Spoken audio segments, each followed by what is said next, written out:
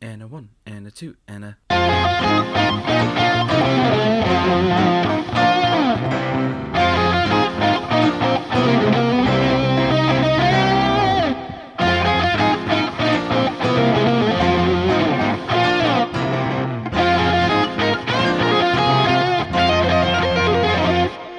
Hi everybody, and welcome to a very special episode of Poddywood, the podcast where we talk about movies with the people that make movies.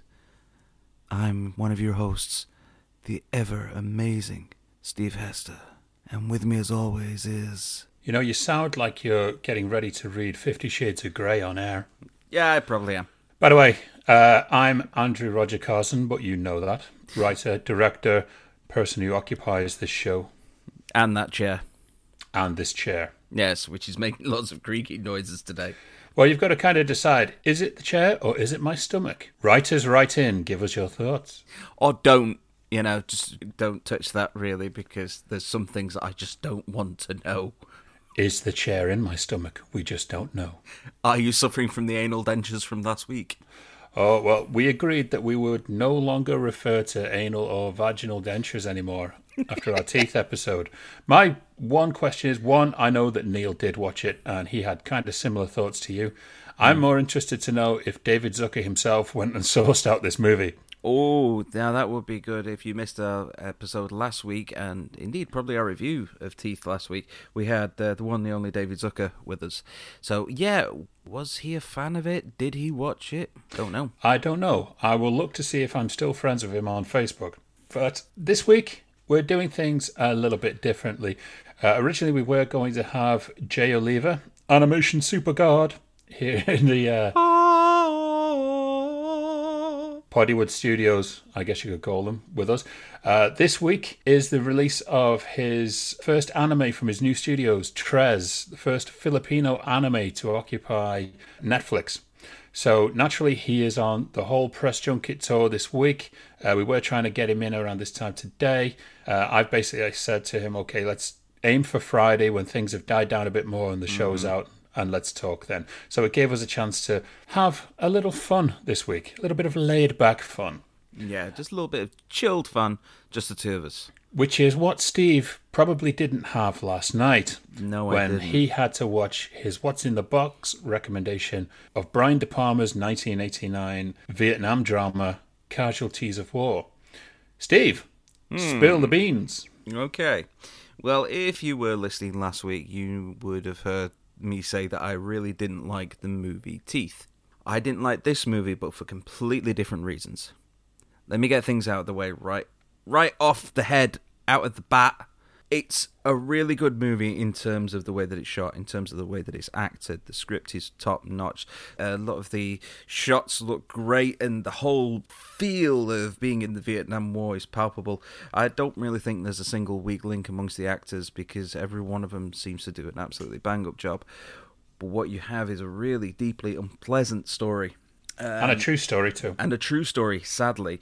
It's about Marty McFly, with a squad of his soldiers comprising of Spicoli, Luigi Mario, Wreck-It Ralph, and a guy who's done a lot of TV. And they're in the jungles of Vietnam.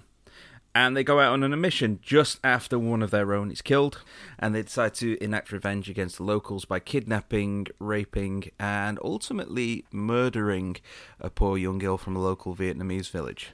The only holdout from that is Michael J. Fox's character, who tries to stop them, but obviously isn't. He's unable to stop them from raping them, but he doesn't take any part in the rape itself.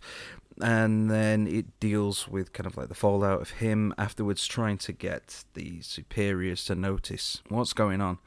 And there's lots of things in this. There's lots of themes that it touches on, really. And you can wax lyrical about the various aspects about war films. Who are the bad guys in war? When is it right to abandon your principles in a war zone?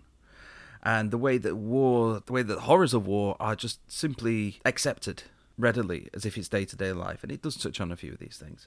But one thing that it is uncomfortable viewing, and it's deliberately uncomfortable viewing. It makes you feel uncomfortably complicit in her murder and her rape. And actually, yet again, I watched this with my girlfriend last night. She didn't enjoy it for the same reasons.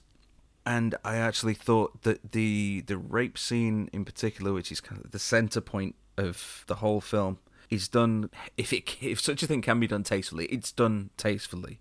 But her actual murder is just, it's drawn out. It's a very... It's horrifying. It is. It's horrifying. It's an incredibly uncomfortable thing to watch and be part of. It leaves a scar on you, for sure. Yeah, it does. For the rest of that movie. Yeah. You cannot ignore the fact that you have seen this. It weighs so heavily on that second half. And I think film is supposed to do that. I think film has to evoke your own character as you're watching it. Mm-hmm. There is no humor in this movie. It is so serious, straight down the line. Yeah. Okay. And it just shows another side of the horrors of war, and especially the Vietnamese War. And I think, for a long time, especially in America, you couldn't really speak out on those horrors in the Vietnamese War until movies like, Apocalypse Now did, then Platoon. Well, during the 80s, there was this resurrection of war movies, because like you say, you had Apocalypse Now, that was more in the 70s, but then you had Full Metal Jacket, you had Platoon, you had this, and Well, it was the same with the Gulf War. These Gulf War movies that started coming out in the 2000s, in the mid-1990s, there was never anything about it. No. It's the same now with the whole war on terror, and Brian De Palma did another movie called Redacted in, I think it was 2007, 2008, that really touched on the horrors and crimes that were done by the Americans in the Gulf War, which was a real eye-opening account. But yes, Casualties of War, does it deserve its fresh rating? Oh, God, yeah. It has some brilliant shots, and they shot in Thailand. They didn't shoot in Vietnam, but they did shoot in Thailand, and some of the scenery in there is absolutely fantastic. The acting, like I said, is first notch. The script is brilliant. One thing to note, this was actually John C. Reilly's first movie. Very true. He plays Hutch. According to IMDb, he was down as an extra, and he was Stephen Baldwin, who was supposed to be playing the character. And then during filming, for whatever reason, the two were replaced. So how that actually came about, I don't know. But it was really, really nice, like I joked earlier, seeing Wreck-It Ralph in a movie, looking all young and thin, as opposed to old and balding and working with Will Ferrell. But before we go on, the one thing that I would like to mention is during the latter part of the film, Michael J. Fox's character, Erickson, Private Erickson, is trying to get his senior officers to investigate what happened. And he goes to see Ving Rhames. So, first of all, we need to see more Ving Rhames. We really do. But his character doesn't do anything. And then he goes above his head to the general. He doesn't do anything. And one of the that, of course, Dale Dye, who is in every war movie you can imagine, including Under Siege. That's right, son. He's a military consultant, that is why. But when he's talking to the general turns around and says, look, you don't want to sentence these boys that are only 20 to prison for something stupid that they did. And the immediate thing that I thought of was the case of Brock Turner. Oh, wow. Who raped Chanel Miller behind a dumpster when she was drunk and passed out. And that was one of the things that was mentioned by the court, saying that they didn't want to sentence someone who was so young with a big life ahead of them to prison. No, that's a very good link that never occurred to me. Yeah. As soon as I heard him say that, that was the first thing that came into my head. Oh, and one final thing before we do move on: Ennio Morricone's music. Yes. Stand out throughout the whole fabulous. Film. Yeah. Absolutely fabulous, as always. Yeah. Reminded me a lot of the work that he did with De Palma on The Untouchables. Yes, well, it was straight after that. Yeah. So it was a year or so. I think Untouchables was 87, this was 89. Yeah. Obviously a very good working relationship between the two of them there. There we go. That is Casualties of War. That is Steve's feedback on What's in the Box. I know some people who also watched it, other than Neil, Other than Neil. We are starting a movement here of people actually catching these movies. Oh, really? Yes. So I put a thing out there saying, basically, if you watch this film, give us a thumbs up. And we got some thumbs up. So any comments? No, but we invite any comments. If you're listening to this show, please give us some comments. Yeah. If you don't know where to look at, you can go to facebook.com/Poddywood. You can go to Twitter @Poddywood. You can go to r/Poddywood on Reddit, which I think is back up because it went down earlier because it was a massive global system outage, and I was kind of worried that we wouldn't be able to record this tonight. But yeah, get in touch with us. Let us know what you think about any of the movies that we talk about today or in any of the other shows. Exactly. There's a whole slew of places that you can message us. And speaking of a slew of things, we have anniversaries this week. Cue that theme, Steve-O. We watch them again all of the time, or we get them on Prime for free. But we only know how old they are when we learn their anniversary. So, anniversaries for this week. What movies were released throughout the decades on this day? Well, we've got to start at 40 years, Steve. Make me feel old, come on. Yes, so when we were little partners, I guess, little Tykes. nippers, tykes, whatever the words are. Shits. Shits, yes. Cheech and Chong released their movie through Columbia, Nice Dreams, in which they played ice cream men. It wasn't among the best of Cheech and Chong's films. In fact, I think as soon as they left Universal and started doing movies for Columbia, I think their appeal just kind of drowned out quite a bit. And Nice Dreams is not one of their most memorable, but it was released 40 years ago. I know of Cheech and Marin and Tommy Chong, but I haven't seen any of their films. Seen them Up in in other Smoke. stuff. Haven't Up seen in Up in Smoke Smoke. is the best. Let's go for 30 years. Here's the big shocker. 30 years ago this week, we watched The Silence of the Lambs. Okay. Now, that makes sense because it was around about the same time as Casualties of War, wasn't it? It was about 89, 90. No, it'd be 91. What am I talking 91. about? Yeah. Dude, seriously. Oh, God, you can tell the failed maths, can't you? Yes, so Hannibal Lecter was launched onto us for the second time because he was first displayed in Michael Mann's Manhunter in 1986, or 1988 if you're in the UK, because that's when it was finally released over here. And coinciding now, I mean, he won the Academy Award for Hannibal Lecter, I believe. Yeah. And this year, he won the Academy Award again. Yes, he did. So is that a 30-year gap, or at least a 29-year gap, between two Academy Awards for Best Actor? Yeah, and during the time on Silence of the Lambs, I think he was only on screen for about 18 minutes or something like that. Just goes to prove that you don't need to have lots of screen time to have an impact. Exactly. You know, it's created that fantastic meme that is out there of put the fucking lotion in a basket. It puts the lotion in the basket, Clarice. Yes, my favourite one out there is like guys shopping in this kind of soap and glory stores with their girlfriend. Put the fucking lotion in the basket. So yes, that's my favourite meme. Anyway, moving on from that. So Silence of the Lambs. You can't do a Ted Levine impression, can you? No. Ted is the only man. Is it Ted Levine or Jerry Levine? There's two of them. Isn't there? Ted Levine. Yes. Yeah. I know there's two of them and they're very similar in movies. Yeah.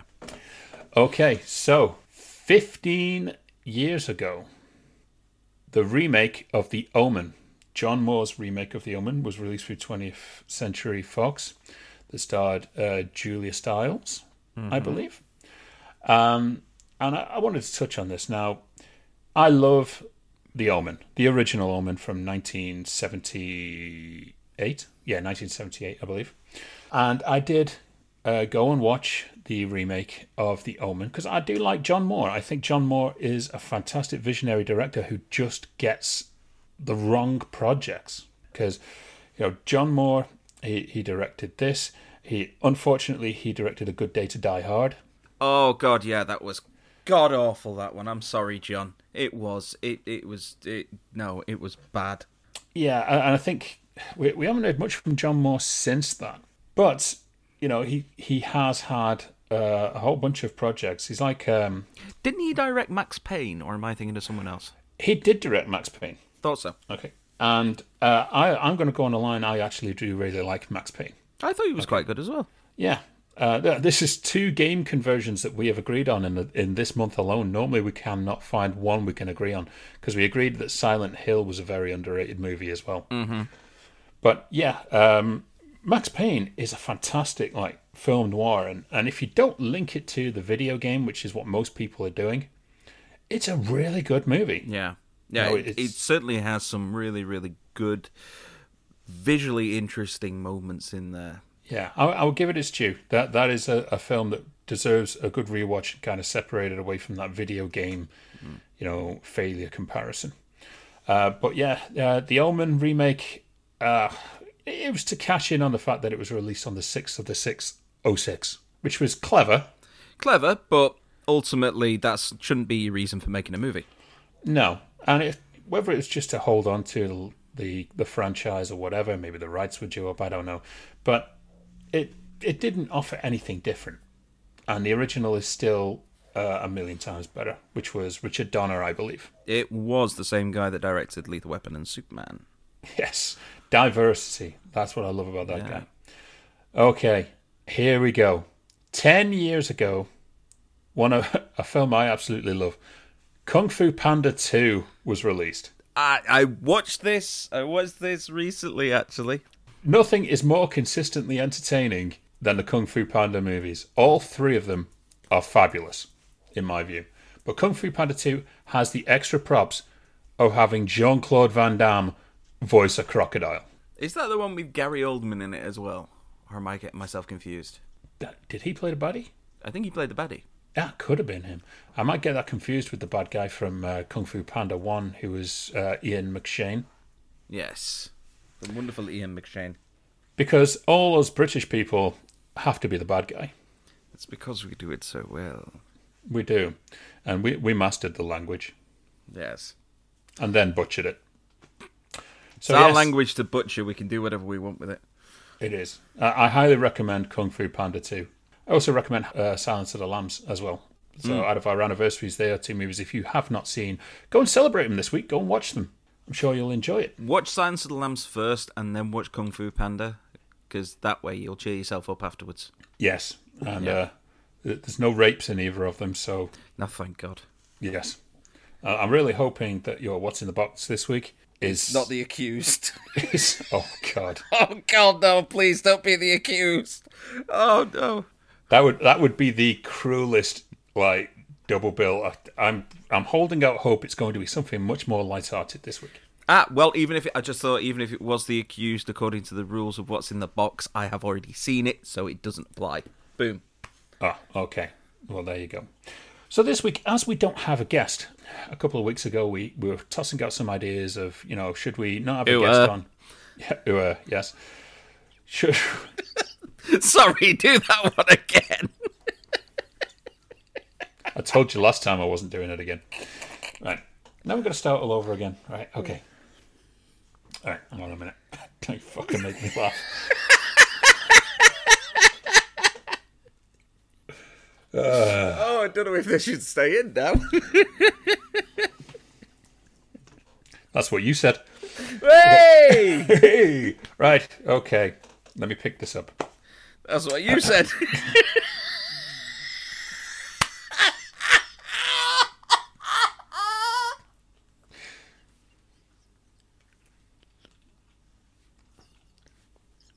Oh, shit!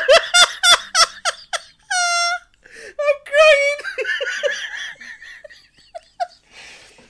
Okay. Oh my God, I'm genuinely crying. While Steve is trying to compose himself. Whatever. Leave it in. Leave it in. People can just go, make a cup of tea or something. Oh, dear. Oh, God. Right. Okay. I'm so sorry. No, you're not. You're I'm not sorry you're at right. all. I'm not. You're quite right. I don't know who this counts towards for getting the other to corpse. I think this is equal corpsing. Yeah, I've made myself corpse. That's actually quite bad. That is quite bad. You should lose some points for the series end. So anyway, carry on. Let's try this again. Let's just pick it up. So a couple of weeks ago, Steve and I were having a discussion. Should we not have any guests on? We'll still try and make it fun with just the 2 of us. by throwing out maybe a couple of little random topics. And this week, we wanted to do something called Get It Freshed.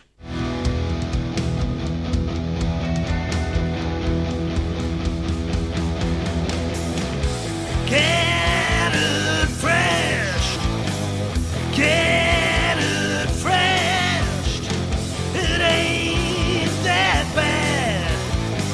It might be free in bundle packs.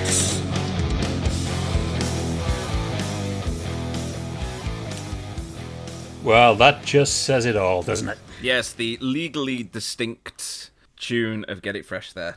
By Metal Liquor. Yes. That's what I call it. So, get it freshed. Compose yourself. You're supposed to be a professional. They're making a video. Damn it. So, Get It Freshed is all about, obviously, the certified fresh on Rotten Tomatoes. Mm-hmm. Do we believe it's always accurate? No. No, we don't. But we know that you love movies that aren't certified fresh, as do we. Mm-hmm. So I asked Steve to come up with 4 choices. He does not know what my 4 choices are. No. I don't know what his 4 choices are. But we are going to discuss the reasons why these should be certified fresh when they are not. Exactly. Now, like Andy said, we don't know what either of us have picked, so there could be ones that are the same on each other's list. I doubt it, though, actually. What are the odds? Because you, I think, are going to be mainly going for more kind of highbrow, intellectually stimulating movies, whereas mine, they're not quite up there. They're more, like I like, more kind of mainstream populist movies. So this is going to be interesting. I have never heard these 4 movies called that before, but I'm open to anything. So, as soon as I came up with the idea, I guess I will start. Go for it. Okay. So, for my first choice, I am going to choose Walter Hill's 1978 movie, The Driver. Okay? Okay. Now, my reason for choosing this movie, Walter Hill is a director who shows that Western influence throughout his movies. They're all about popular Western themes of either the silent stranger coming into town, the grizzled lawman or detective teaming up with someone from the other side, and rarely has it worked so well than when Walter Hill has been behind it. So movies like 48 Hours with Nick Cage and Eddie Murphy, they're throwbacks to movies like 3:10 to Yuma. Southern Comfort is like Stagecoach.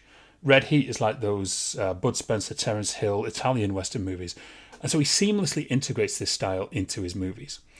Now, the reason I love The Driver is because it does something interesting in removing the identities of the characters and referring to them only by what they are. So Ryan O'Neal is known as the driver. Bruce Dern is the detective. Isabella Gianni is the player. Ronnie Blakely is the connection, and so on and so forth. No one is identified by name. This movie itself, it's had major influence on movies like Drive, starring Ryan Gosling, a movie called Faster that starred Dwayne Johnson, Edgar Wright's Baby Driver, and Quentin Tarantino himself has listed this as one of the coolest movies of all time. Now, me myself, I've been heavily influenced by this movie in a script that I've done that I'm hopefully going to film at some point later this year. Mm-hmm. It's inspired, it was a movie that was inspired by Jean-Pierre Melville's Le Samurai, right? Which, if you know your movies, it's one of the most influential films for most filmmakers, from Martin Scorsese right through the gamut. Everyone knows this movie. Currently, it stands at 73% fresh, but not certified fresh. In my mind, this deserves to be certified fresh.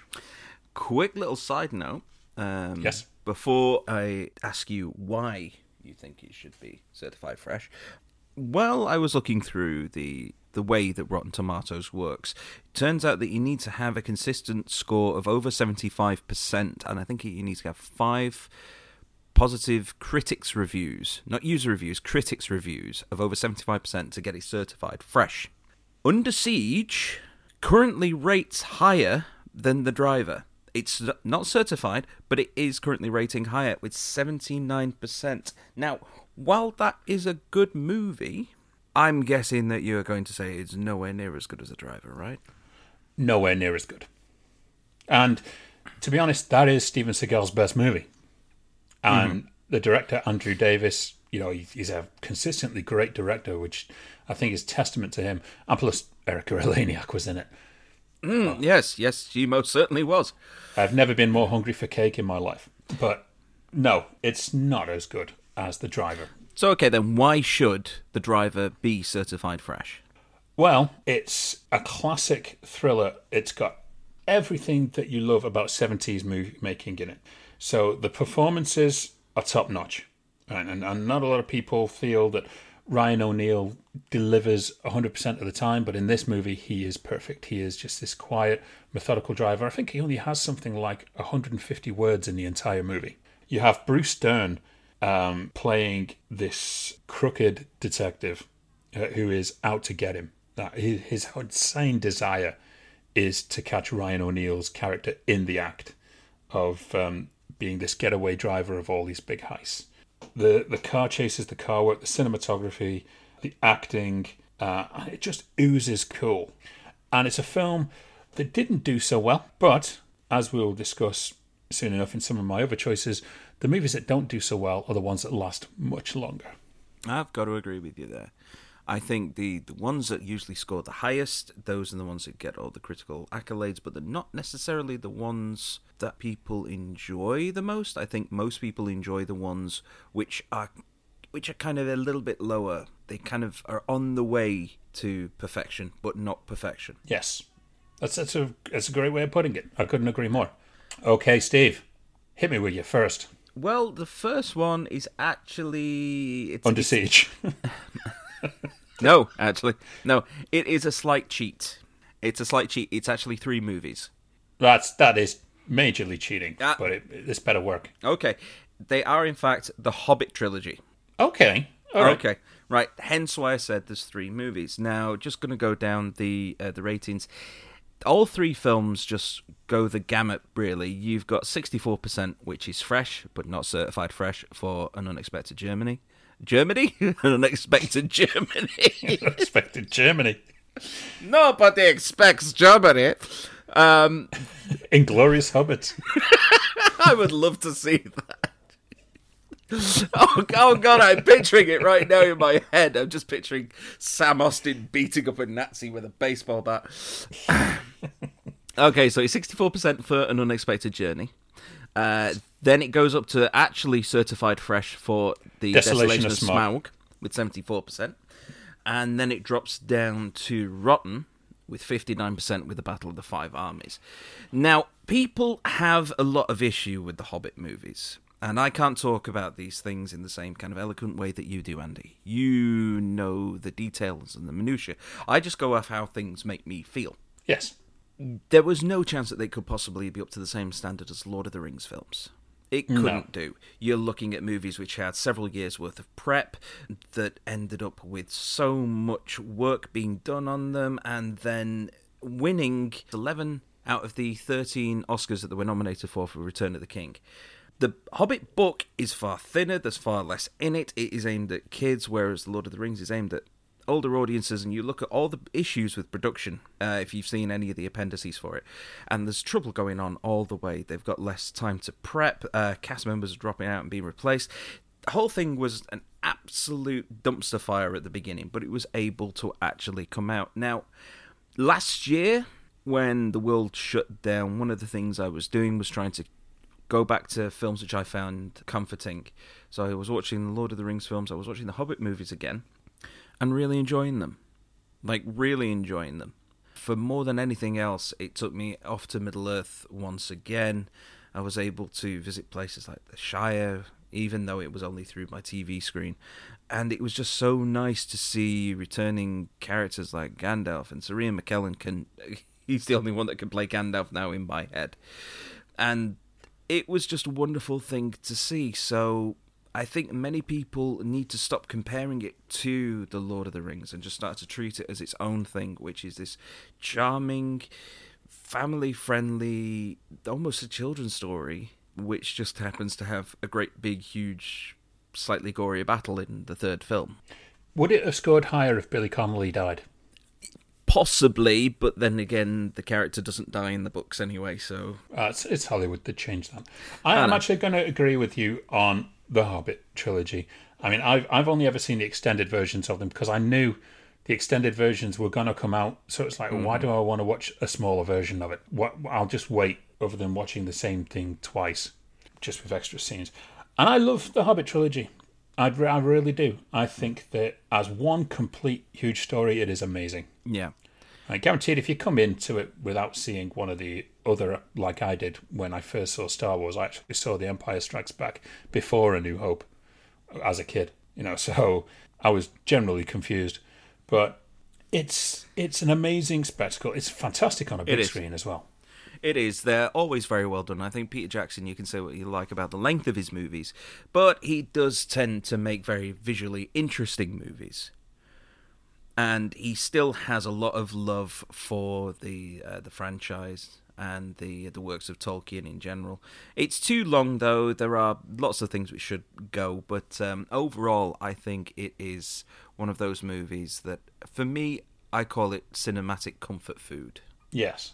In full agreement there on that one. I know you're not in agreement with mine because you haven't seen The Driver. Sadly not, but is it in the box?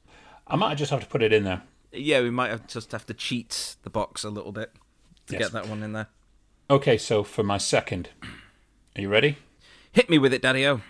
I'm going to go with Die Hard 2. Oh! No, that makes sense. Okay. Currently, it stands at 69% fresh. Nice. Not certified fresh. Okay? Now, personally, there's some hate for the movie. I don't understand the hate for the movie. It certainly isn't A Good Day to Die Hard, which was unfortunately not up to scratch within the whole canon of Die Hard. But I feel it's just under the first and Live Free or Die Hard, which is Die Hard 4 in the enjoyment stakes. Okay? For one, Rennie Harlin did a fantastic job. He was still relatively new director at this point. I think he'd only done A Nightmare on Elm Street 4 and The Adventures of Ford Fairlane, which was a notoriously terrible movie. And then he'd landed this Die Hard gig. And there's the old adage that Snow and Rennie Harlin make for great movies, which is certainly true when it comes to later films like Cliffhanger and The Long Kiss Goodnight. Yeah, I really like Cliffhanger as well. So the reasons that this really stands out for me, and I went to the cinemas to see this as a teenager, there's still a huge reliance on practical stunt work and effects for this movie. The ejector seat excluded, obviously. Oh, and the scaffolding that falls on the dummy. Yes. I had a feeling you'd bring that up. The other good aspect of it, they didn't make a Superman out of the character of John McClane. He's still a guy who, beginning of the movies, he's having his car towed away.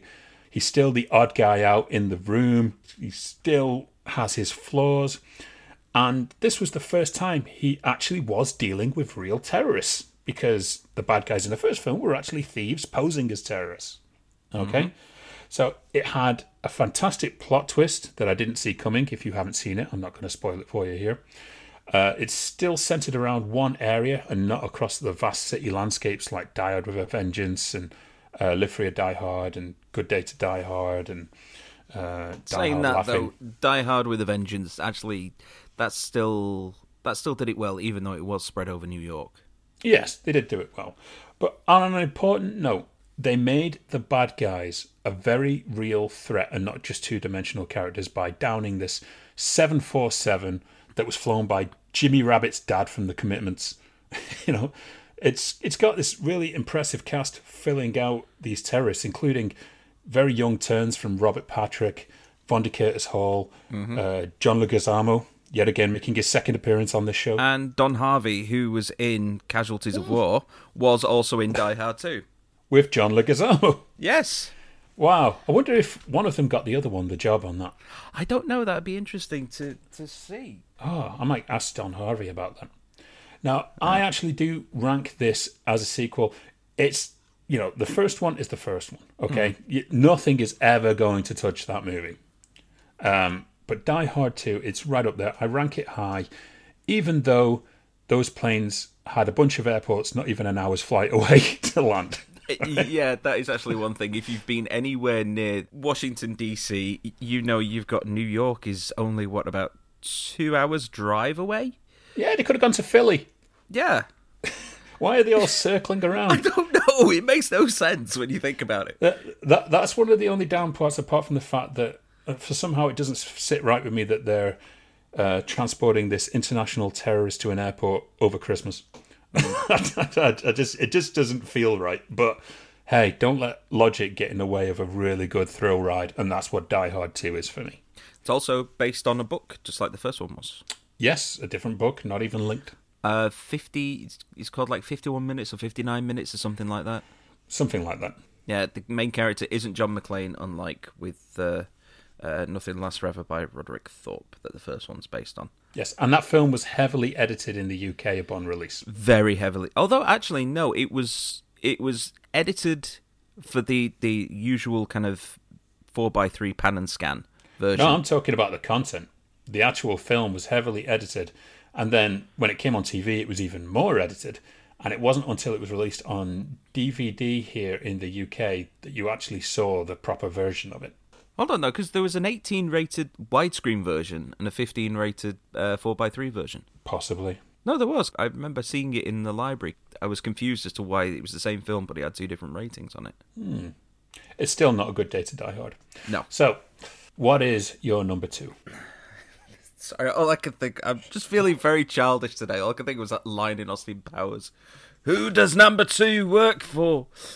But my number 2 is... We've actually mentioned the director earlier on. It's a Richard Donner film. It stars Mel Gibson.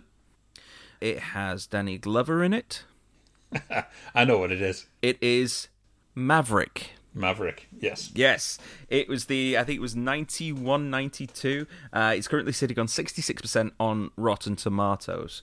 And it was made in the time just between, I think, Lethal Weapon 2 and 3, when Mel Gibson was still seen as a suave ladies' man, and, his jokes didn't kind of make you feel a bit uncomfortable.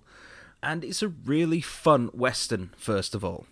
It is a really, really fun Western with some, like I was saying about the review of Casualties of War earlier, some beautiful landscapes. It's also got some great action set pieces like the runaway coach. It's got a lot of funny dialogue. And it just also happens to have some really, really good performances in it as well, with Jodie Foster and James Garner as the original Maverick. Who was the original Maverick? Yep, back in the TV series. And throughout the whole movie, Maverick's trying to get to a poker game, and people are stiffing him for the money that they owe him at every turn. And he's got these wonderful reoccurring jokes that just keep popping up again and again. You've got a really, really good bad guy from Alfred Molina, and a nice little twist at the end, which, yet again, if you've not seen it, I'm not going to spoil it here. But it is a fun, funny family Western that I do understand, because I remember being a little kid and seeing all the Westerns on TV and not being interested, mainly because they were in black and white, because I didn't know any better. But it is the kind of Western that you probably could introduce to a kid and then say, what do you think of this? And then they start laughing, and then maybe they want to see some of the stuff. So maybe not show them Blazing Saddles just yet. But no, there's a few other ones that you could introduce them to down the line. So I just think it's one of those movies which kind of got a little bit of a short thrift at the time, but visually I think it looks great. I think the cast is great, and if you've got any kind of fondness for the way that the Lethal Weapon movies had that kind of fun banter and interplay with them, then yeah, watch this. I think it needs to go up the tomatometer a bit further. To be honest, I was actually shocked that that's not certified fresh. I generally thought that would have been. And it's a great film. I'm sure when the anniversary of that comes around, Bill Daly will talk us through it. I'm sure it's one of his favourite films. Okay then. Right, so talk briefly about that one. So Andy, what is your next choice? Is this like the countdown and we've forgotten what number we're at? No, we're at number 3 for you. Oh, phew. Thank God. We'll edit that out later. Okay. The thing is, knowing our countdowns, it wouldn't really make much of a difference anyway. This could be number 7 for all I know. True. Well, this is my number 3. I'm going to go for 1998's Ronin. Oh, John Frankenheimer. Yes, straight off the bat, let me get this out here first. I love John Frankenheimer. And while most people point out The Island of Dr. Moreau came before this, whenever you say the name, yeah, okay, that was a misfire. But when he is on point, he is incredible. And nowhere is that more apparent than behind the wheel of a car like Grand Prix or Ronin. Okay? Have to agree. Ronin is currently rated 68% fresh. Okay? Really? Really? Right?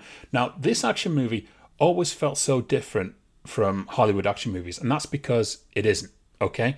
The only trace of Hollywood lies in the leading man, Robert De Niro, and he's not even playing the typical leading man that Hollywood movies would throw out there. Now, I love this movie because it was a pure throwback to 70s cinema, like The French Connection, The Seven Ups, all those movies that I love to this day. You've got an international cast with Jean Reno, who was wonderful in this movie, absolutely brilliant. And Natasha McElhone with the dodgiest Ulster accent you will ever hear in a movie. Oh, it's terrible. But she's beautiful and so talented. Yeah. You got Stellan Skarsgård, and then three former Bond villains in Jonathan Pryce, Michael Lonsdale, and the most irritating Sean Bean you will ever see in a movie. Was almost Raspberry Jam Butler. I had almost forgotten that Jonathan Pryce was in it. Yeah. Totally forgotten. He also has a dodgy Ulster accent as well. Yeah. But yeah, I think it was Sean Bean's first movie. Or at least his first Hollywood movie, anyway. I think he'd done like British ones before then. But he'd been in a Paul W.S. Anderson movie called Shopping, which I actually really liked. He had a small part in it, and I think he'd done a few little roles here and there. But it was, I think, the first kind of springboard. And what's incredible in this movie is the supercharged car chases, and you get two of them. Yeah. Absolute masterclass in filmmaking. These chases belong up there with The French Connection and Bullet as the most famous movie chases committed to celluloid. Okay? It's not like some Michael Bay style jump cutting every couple of seconds. Nothing but pure carnage, tearing through the streets of Paris, right? And it's done with so much style.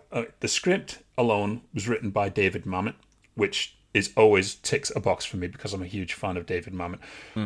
And if you've grown up with like Fast and Furious being your generation of car chases and stunt work, you've been missing out on the real craft, and that is Ronin, and that is why I think it should be rated fresh. Absolutely 100% agree with you, particularly the second chase in the movie. It's incredible. It really is. If you have only seen things like The Fast and the Furious, you are looking at movies which are heavily doctored with CGI. And as far as I'm aware, I don't think there's a single instance of CGI in any of these chases. We are talking about actual vehicles driving incredibly fast, very, very close to other actual vehicles, causing actual crashes. The camera work is so wonderfully tight and focused on the vehicles. You get this real dramatic sense of speed. And I'm not joking. I'm not exaggerating right now. I am literally getting goosebumps thinking about these car chases in this movie. The rest of it isn't kind of that brilliant. No, the entire movie is great. I love the pacing, the characterization. You don't even know if everyone is actually using their real names. You don't know the real identities of these people, and it plays for a lot of paranoia. Is there going to be double crosses? And there's a great story by Michael Lonsdale in it in regards to the 47 Ronin who became like masterless samurai after they were betrayed. Blah blah. That's been done in other movies as well, but it kind of ties into it, and it really is a just well-paced, brilliantly directed, and just satisfying movie. And very practical. They've done everything without all the gimmicks of special effects. Mm-hmm. And on one note, it's actually kind of a unique movie because you're unsure if Sean Bean actually dies or not. Yeah, that's very true. Yeah. It's up to you to decide. He died in his performance, that's for sure. Yeah, he did. What's the colour of the boathouse? How the f*** should I know? But no, it's they all played their parts, and I think he was just supposed to play this really phony guy who's just like pretending, to be this mercenary type person. And, he played this part really well. He was supposed to play this really irritating character that was English. And I think that's why it probably rubbed a lot of English people the wrong way. But he really is. He didn't. I think he even said bastard in it. So I think we get the extra Sean Bean counter there. Ah, you bastard. Him and Timothy Dalton having a bastard off. That would be brilliant. Oh, God, that'd be absolutely wonderful, wouldn't it? Oh, yeah. Christmas album material, that. Okay, what's your number 3, Steve? My number 3 is also something which I revisited last year during lockdown. And it is a Disney movie. And I think it's one of those movies which has just been really overlooked over the years. It is The Rocketeer. Oh, genius. I love this movie. Rocketeer, which is currently sitting, just like with Maverick, on 66% on Rotten Tomatoes. And it is just full on a proper homage to the serialized nature of things like Flash Gordon, but still within the 1940s. You've got this guy called Cliff Secord, and he ends up in possession of a rocket pack, which the bad guys are after. Shh, don't tell anyone. And he then uses it to try and save the day, as the hero would. And it is wonderful. You've got Jennifer Connelly looking as lovely as possible. You've got oh God, I've forgotten his name now. Alan Arkin. The ever reliable Alan Arkin. Yes, and I still love his delivery in Get Smart after the swordfish comes through the window, but that's a different story altogether. Yes. Anyway, what you have here is, first of all, you've got the golden age of Hollywood back in the 1940s, and I love all that style, all the fashion. I love the attitudes that's going on there. I love the way that the movie making process is shown. I love the fact that you've got so many realistic plane stunts and so on. You've got a wonderful kick-ass kids adventure. You've got the hero, which is constantly on the back foot and he's always trying to do the right thing. You've got the dashing damsel in distress. You've got the mustache twirling villain. You've got Timothy Dalton yet again. You've got the bad guys becoming good guys, and you've got some really, really good jokes. But above all else, it is just a wonderful, warm and charming adventure with an absolutely amazing score, which is just worth the price of admission alone. No, I fully agree. This is actually one of my favourite movies. I love The Rocketeer. I've always had this love of this movie since it was first released. And I know Jay Oliva, who is going to be on the show next week, he has a love for The Rocketeer as well, which, hopefully we'll be able to get out of him a little bit. Obviously now, with The Rocketeer being a Disney movie and Disney owning Marvel, what would you give for The Rocketeer and Captain America in their heyday teaming up together? Ooh, now that could work. That could work, because then you might have like the Falcon being the modern day equivalent. Yeah, they could roll that in. They own it. What are they going to do? Who's going to tell them no? I know. Also, just funnily enough, you've got Joe Johnston directed the Rocketeer and Captain America: The First Avenger. Oh, wow! Ooh, everything's linked. It is. Everything is linked. Yes. I'm scared to carry on now, just in case. Yeah, so you've obviously got that link between the two, and I actually think I remember reading somewhere that it was Joe Johnston's attention to period detail that ended up getting him the job working on Captain America. I could be wrong, though. Could be wrong. Part of which of that was actually filmed here in Manchester as well. So yes, I was there. I was there to see it being filmed. Yes. So, okay then. So that was my number 3. What is your last and final entry, Andy? My last and final entry. This may be a controversial one, but I love this movie. It currently is rated at 64% fresh. Now, this movie personifies the 80s for me growing up, and it's The Running Man. Yeah, you didn't expect that, did you? I did not. I was expecting something far more highbrow than The Running Man. Right, let me explain. I love it, though. For starters, this was the point where Arnold Schwarzenegger was a household name. Arguably the biggest movie star on the planet, with the release of this, Predator, and Red Heat in succession. Okay, now this was the period where Arnie and ultra-violent movies really delivered at the box office before he made Twins. Now, it's very far removed from its original Stephen King origins, but I feel this movie has become very prophetic to a degree. It's certainly the most relevant. This movie, it's a satire on the growing influence of television and the growing need of the consumer demanding satisfaction. Okay, today we see reality TV, we get bored much faster. A TV series can be cancelled overnight instead of running up to 5 seasons like they did back in the 80s. But you kind of look at the message that this movie promotes, that we're being lied to by the news that we're fed, that the government and the media are working together and they force feed us distraction and lies to keep us controlled. You know, it was a smart movie dressed up as a violent action picture. Okay, Arnie was at his puntastic way before he went overkill with Mr. Freeze. Don't even mention that film. God. Well, you also had, I believe, Richard Lawson, one of them. But Dawson, I think. Yeah, Richard Dawson. He was just loving Killian. This role as Damien Killian. He owned this movie. Arguably the best actor in it by far. He was just made for this role. I love that Harold Faltermeyer score. I can even remember it was used in an old German movie channel called Filmnet back in the day. That's how memorable that music was. And how can you not love what's trying to be a really serious action movie, you know, and really violent, that has a batshit crazy stuff like Captain Freedom's Workout and Mick Fleetwood leading a rebellion as Mick Fleetwood. I know. Right? It's got hints of the Paul Verhoeven stuff that he'd show in RoboCop and Total Recall. Yeah. That kind of satire feel to it. But obviously it predates all of that stuff. Well, no, because RoboCop was the same year. Was it the same year? 1987, yeah. I thought RoboCop came out in 88. Am No. I wrong? It might have been released on video in 88 over here, but the movie was a 1987 movie, Very the same as possibly. The Running Man.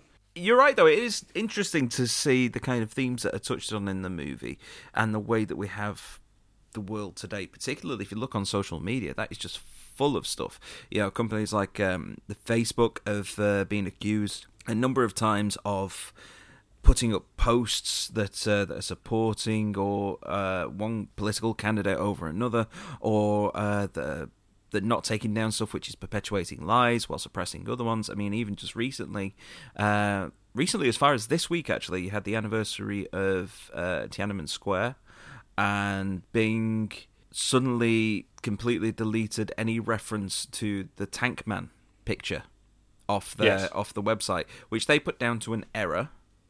And I'm going to give them the benefit of the doubt on that one, but the timing is rather suspect. So we're now living in a world where, things are very, very controlled, but they're controlled behind the scenes, so we don't know what's going on. Yeah, to be honest, you know, the Running Man, a lot of people will say, oh my God, really? But I've watched it again just recently, and I found I'm enjoying it even more, right? Because it is very tongue-in-cheek. You know, you've got these huge bad guys that are seriously over the top, like Buzzsaw, Dynamo. You can't get any more over the top than Dynamo. No. Right? But it's just such a fun movie. Sadly, we lost Yaphet Kotto this year, who plays one of the contestants who goes in with Arnold Schwarzenegger. Mm-hmm. It's a slice of 80s nostalgia. Yeah. Okay? And there was a lot of movies that just got churned out in the 80s and kind of just like mass produced. And this movie, I'd always had a bit of a thing for. Now I've got even more of a thing for it, where it's just one of those films you can just sit back and say, okay, look, can't take this seriously, but there's some serious messages in there that are so relevant. It's a serious story in a dumb movie. Yes. But a dumb movie that is so much fun. It is. It is a fun hour and a half of your life. Yes. Okay. So, yeah, The Running Man for me. So, what's your last one, Steve? Okay, well, mine also has man in the title. And it is sitting on 56%. It is officially rotten as far as Rotten Tomatoes is concerned. And it is Man of Steel. No, I love this movie. So do I. Right now, I know that you have people like Jay who have worked on the DC cinematic universe, Including Man of Steel. So, some people might be thinking, oh, you're just saying this just to suck up. No, I'm not. I genuinely, hand on my heart, and I will take any oath that you can possibly put before me, I genuinely believe that the Zack Snyder DC films are enjoyable. They're very enjoyable. And I really do think that the Man of Steel is really underappreciated. I mean, first off, I've never had as much of a fondness for Superman that many other people have got. Even the Richard Donner films. We're bringing Richard Donner back again. Scary. Yeah. So for me, Superman has always been a goody two-shoes, just an overpowered Boy Scout. And he's never really been very interesting. This was the first time that I actually found him interesting. It was the first time that I actually saw him being properly weak, not just physically, but kind of emotionally, and being vulnerable in that way. And coupled with the fact that you have a great cast, it was lovely seeing Kevin Costner come back out. And I thought he did a really, really good Jonathan Kent, and I liked the interplay and the scenes between him and a young Clark Kent. I've briefly forgotten the name of the guy that plays General Zod. Michael Shannon. Michael Shannon, thank you. Michael Shannon plays a great, proper, psychotic bad guy in this one. Swiveled-eyed lunacy that's just barely contained. But he's contained within this desire to do what he believes is right. The visuals look great. Yeah, there's a little bit too much shaky cam going on there. I'm not going to lie. The product placement is a little bit in your face, and the wanton destruction at the end does feel a little bit too much like disaster porn at times. But I think overall you have a well-acted film. I think Henry Cavill looks and acts brilliantly as Superman. I think it's probably the best choice for the character since Christopher Reeve. I thought the Hans Zimmer score was brilliant. I listen to that all the time. It's on my phone now, so I listen to that sometimes when I'm in the car, if I just want to chill out at night.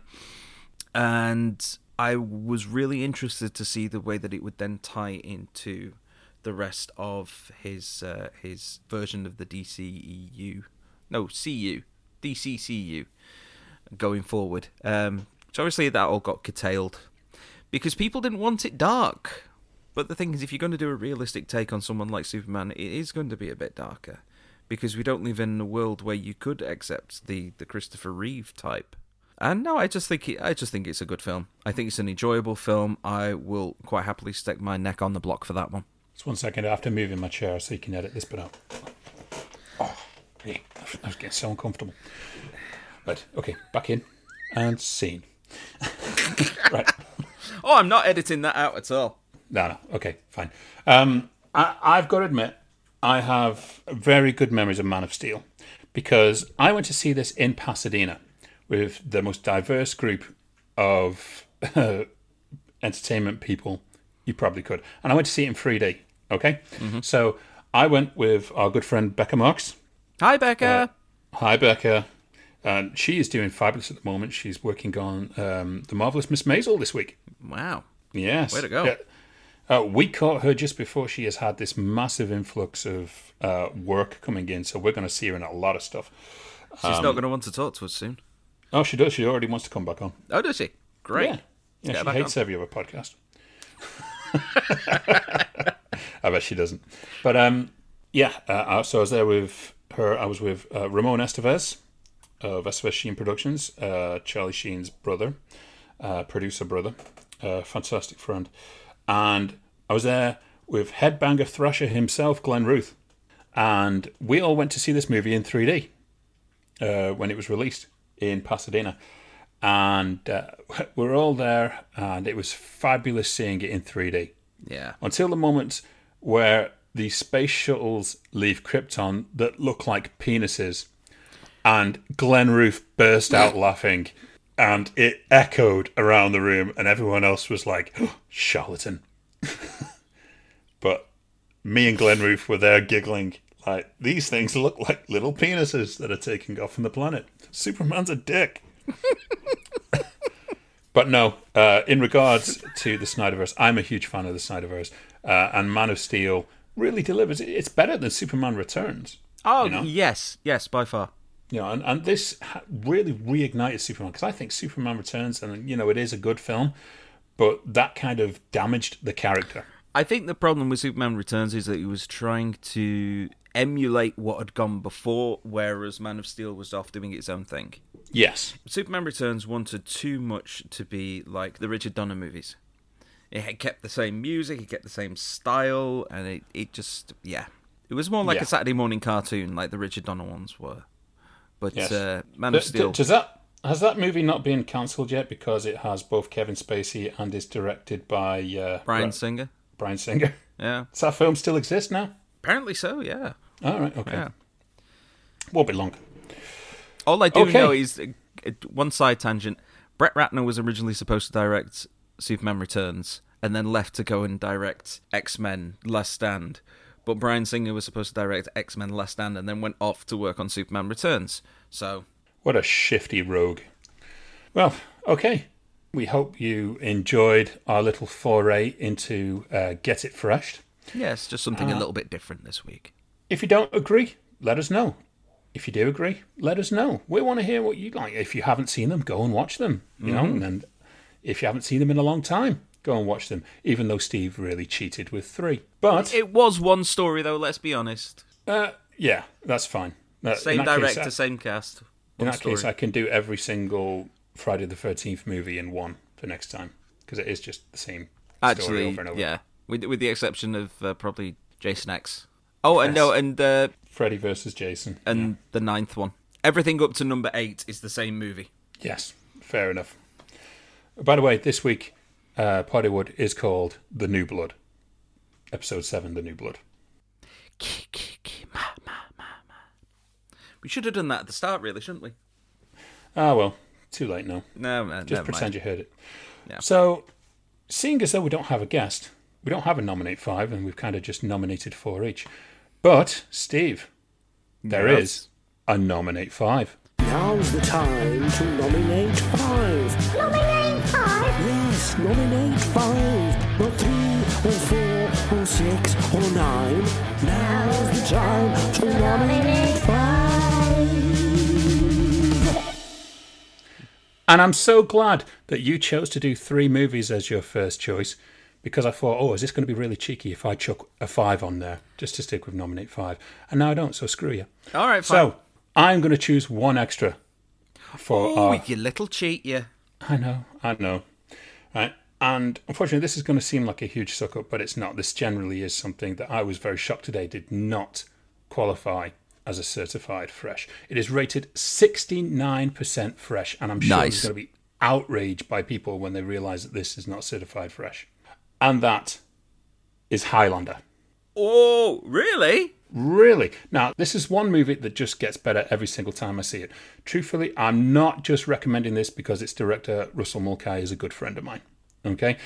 Every time that I see this movie, including last December, I watched it again, and the detail within every shot becomes more and more apparent. This was a movie unlike anything else at the time, and it still cannot be replicated no matter how many sequels and reboots they push out. Let's look at the ingredients here that you think would work against it. You've got Sean Connery playing an Egyptian. He's an Egyptian Spaniard, isn't he? Yeah, even better. He's doubling up. A lead in Christopher Lambert, who hardly spoke a word of English during the entire shoot. A bad guy in Clancy Brown, who I believe had only been in supporting roles in stuff such as 1983's Bad Boys prison movie with Sean Penn. And it relied heavily on flashbacks all the way through the film to tell the story. Now, Sean Connery's role as Ramirez is iconic, and it's not overused in the movie either. Christopher Lambert, you could hardly tell, was redubbed after shooting. Now, it was expertly done with his own voice as well. Yeah, it was. And Clancy Brown just swallowed this role and crapped lightning as the Kurgan. Right? Oh, yeah, he was just...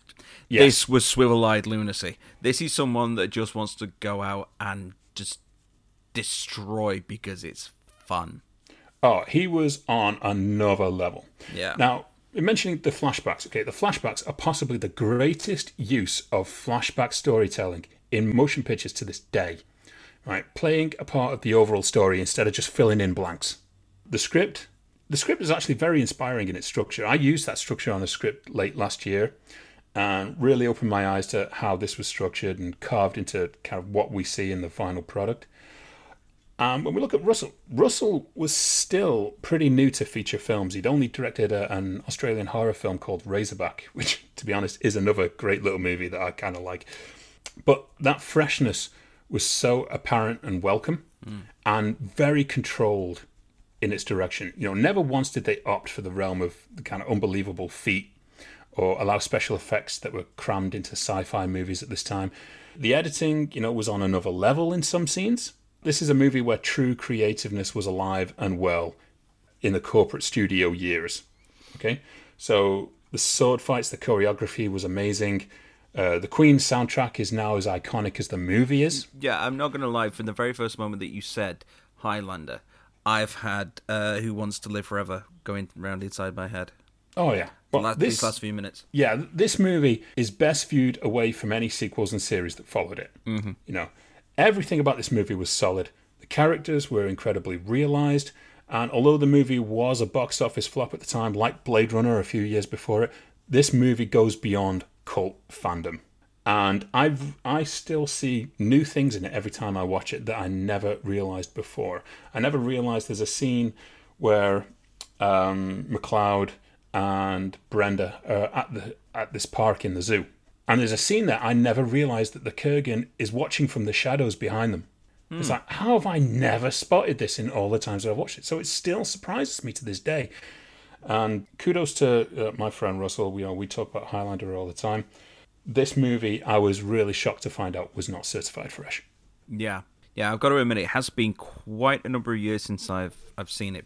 Probably not seen it about the last 15 years. But I do remember really enjoying it. And it is one of those movies which is better taken away from the sequels and the TV series. And I think it's kind of like a lot of horror films in that way, that the more that you have, the more it kind of gets diluted and it stops having the impact.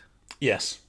You know, it's just the personification of 80s cult movies. And I think the 80s probably have more cult films than any other decade. And Highlander is right up there. I listened to it for the first time ever with earplugs in, and the sound is incredible in this movie. Absolutely incredible. So yeah, that's my nominate 5 for the week. Should that be nominate 5th? Nominate 5th. Nominate Revenge 5? of the 5th. Yes. We're struggling now, aren't we?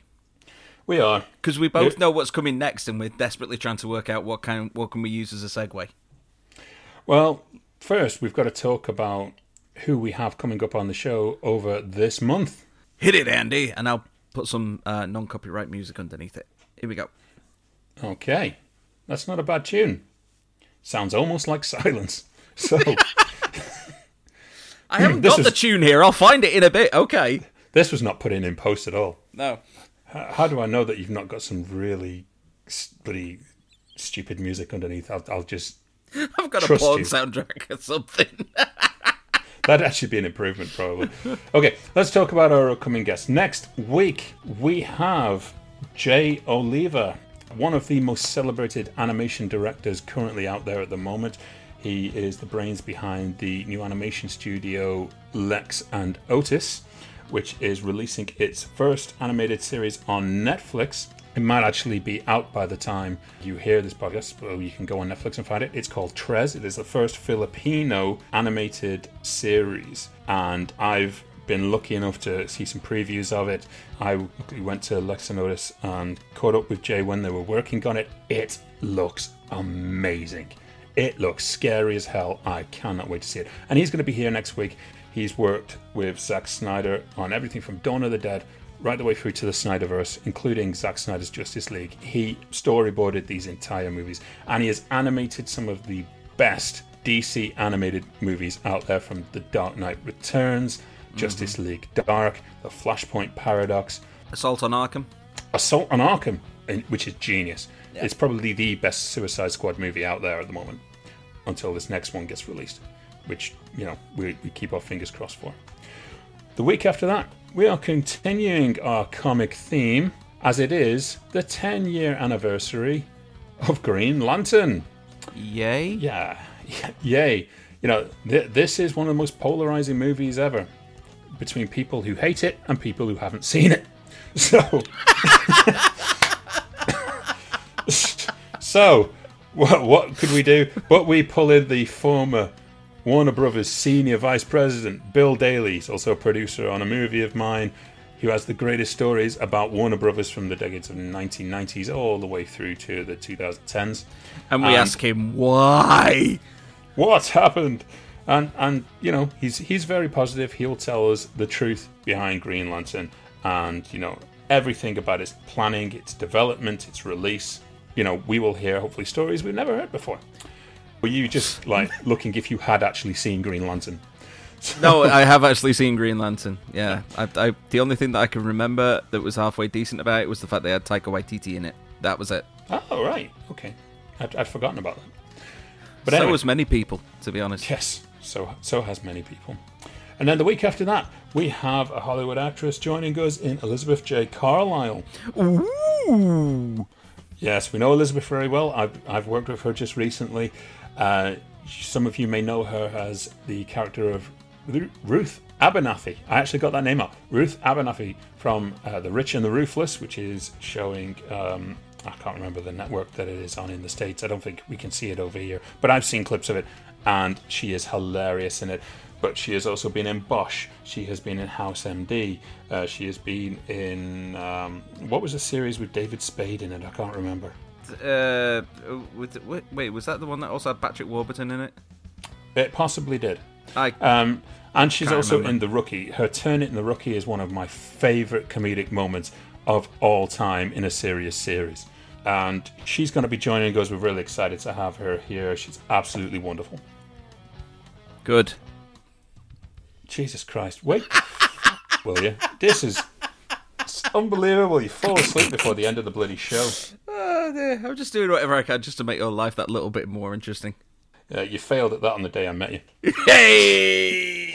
Oh, such pain to the heart. I know. That one was signed, sealed, and delivered to you. And speaking of signed, sealed, and delivered, we've got to ask, what's in that box? What's in the box? What's in the box? What's in the box? What's in the box? Well done, mate. I didn't think we'd get there. Oh, you were so on point, ready to press that button for that tune. Oh, God, yes. Make the pain stop. Well, you say that a bit early, but we don't know yet. No, this is true. This is true. So this is the part of the show called What's in the Box? And how does it work? Well, it's simple. Now, earlier on today, we've been talking about films which are not certified fresh on Rotten Tomatoes, but should be.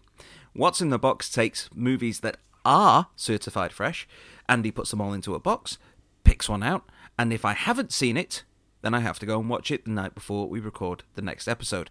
If we have seen it, then that just gets put to one side until we find one that I haven't seen. So, Andy. Yes. What is in the box? Well, luckily while you were droning on about the rules of what's in the box, I decided to rummage through it to make sure I got the perfect pick.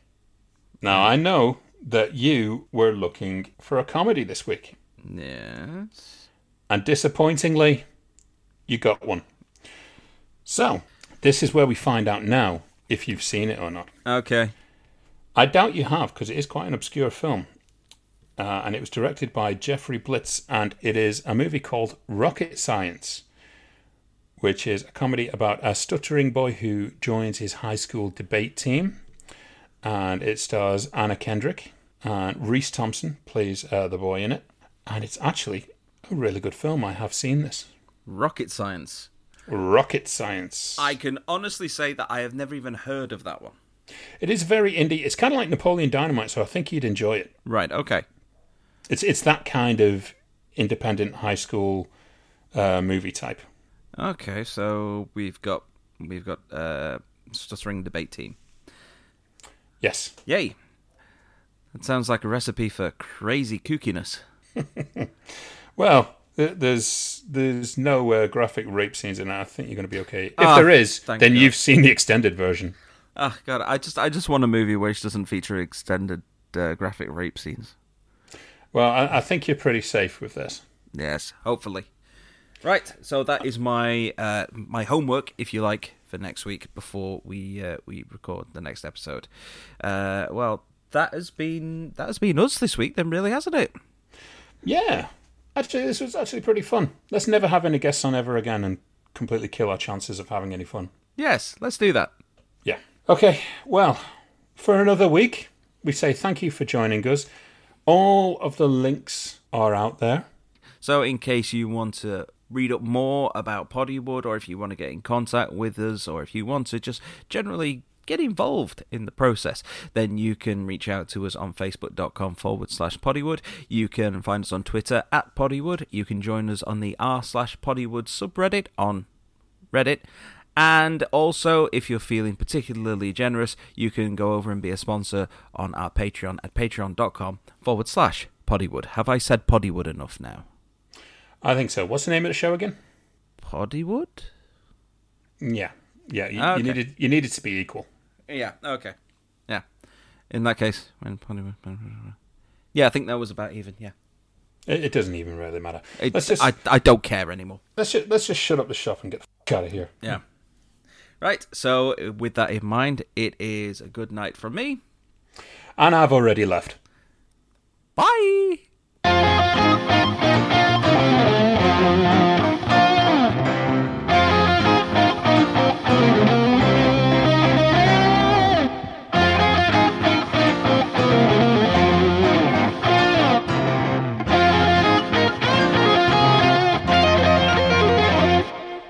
Moist. What? Sorry, I was trying to say moist at the end because I know that would drive Kate absolutely nuts. Did you want me to leave it in? Yes. We'll need to leave in this bit as well so that the people know why the hell it happened. Okay. Can we, if I just say a word, can you kind of like paste it over it? Yeah. Okay. Moist.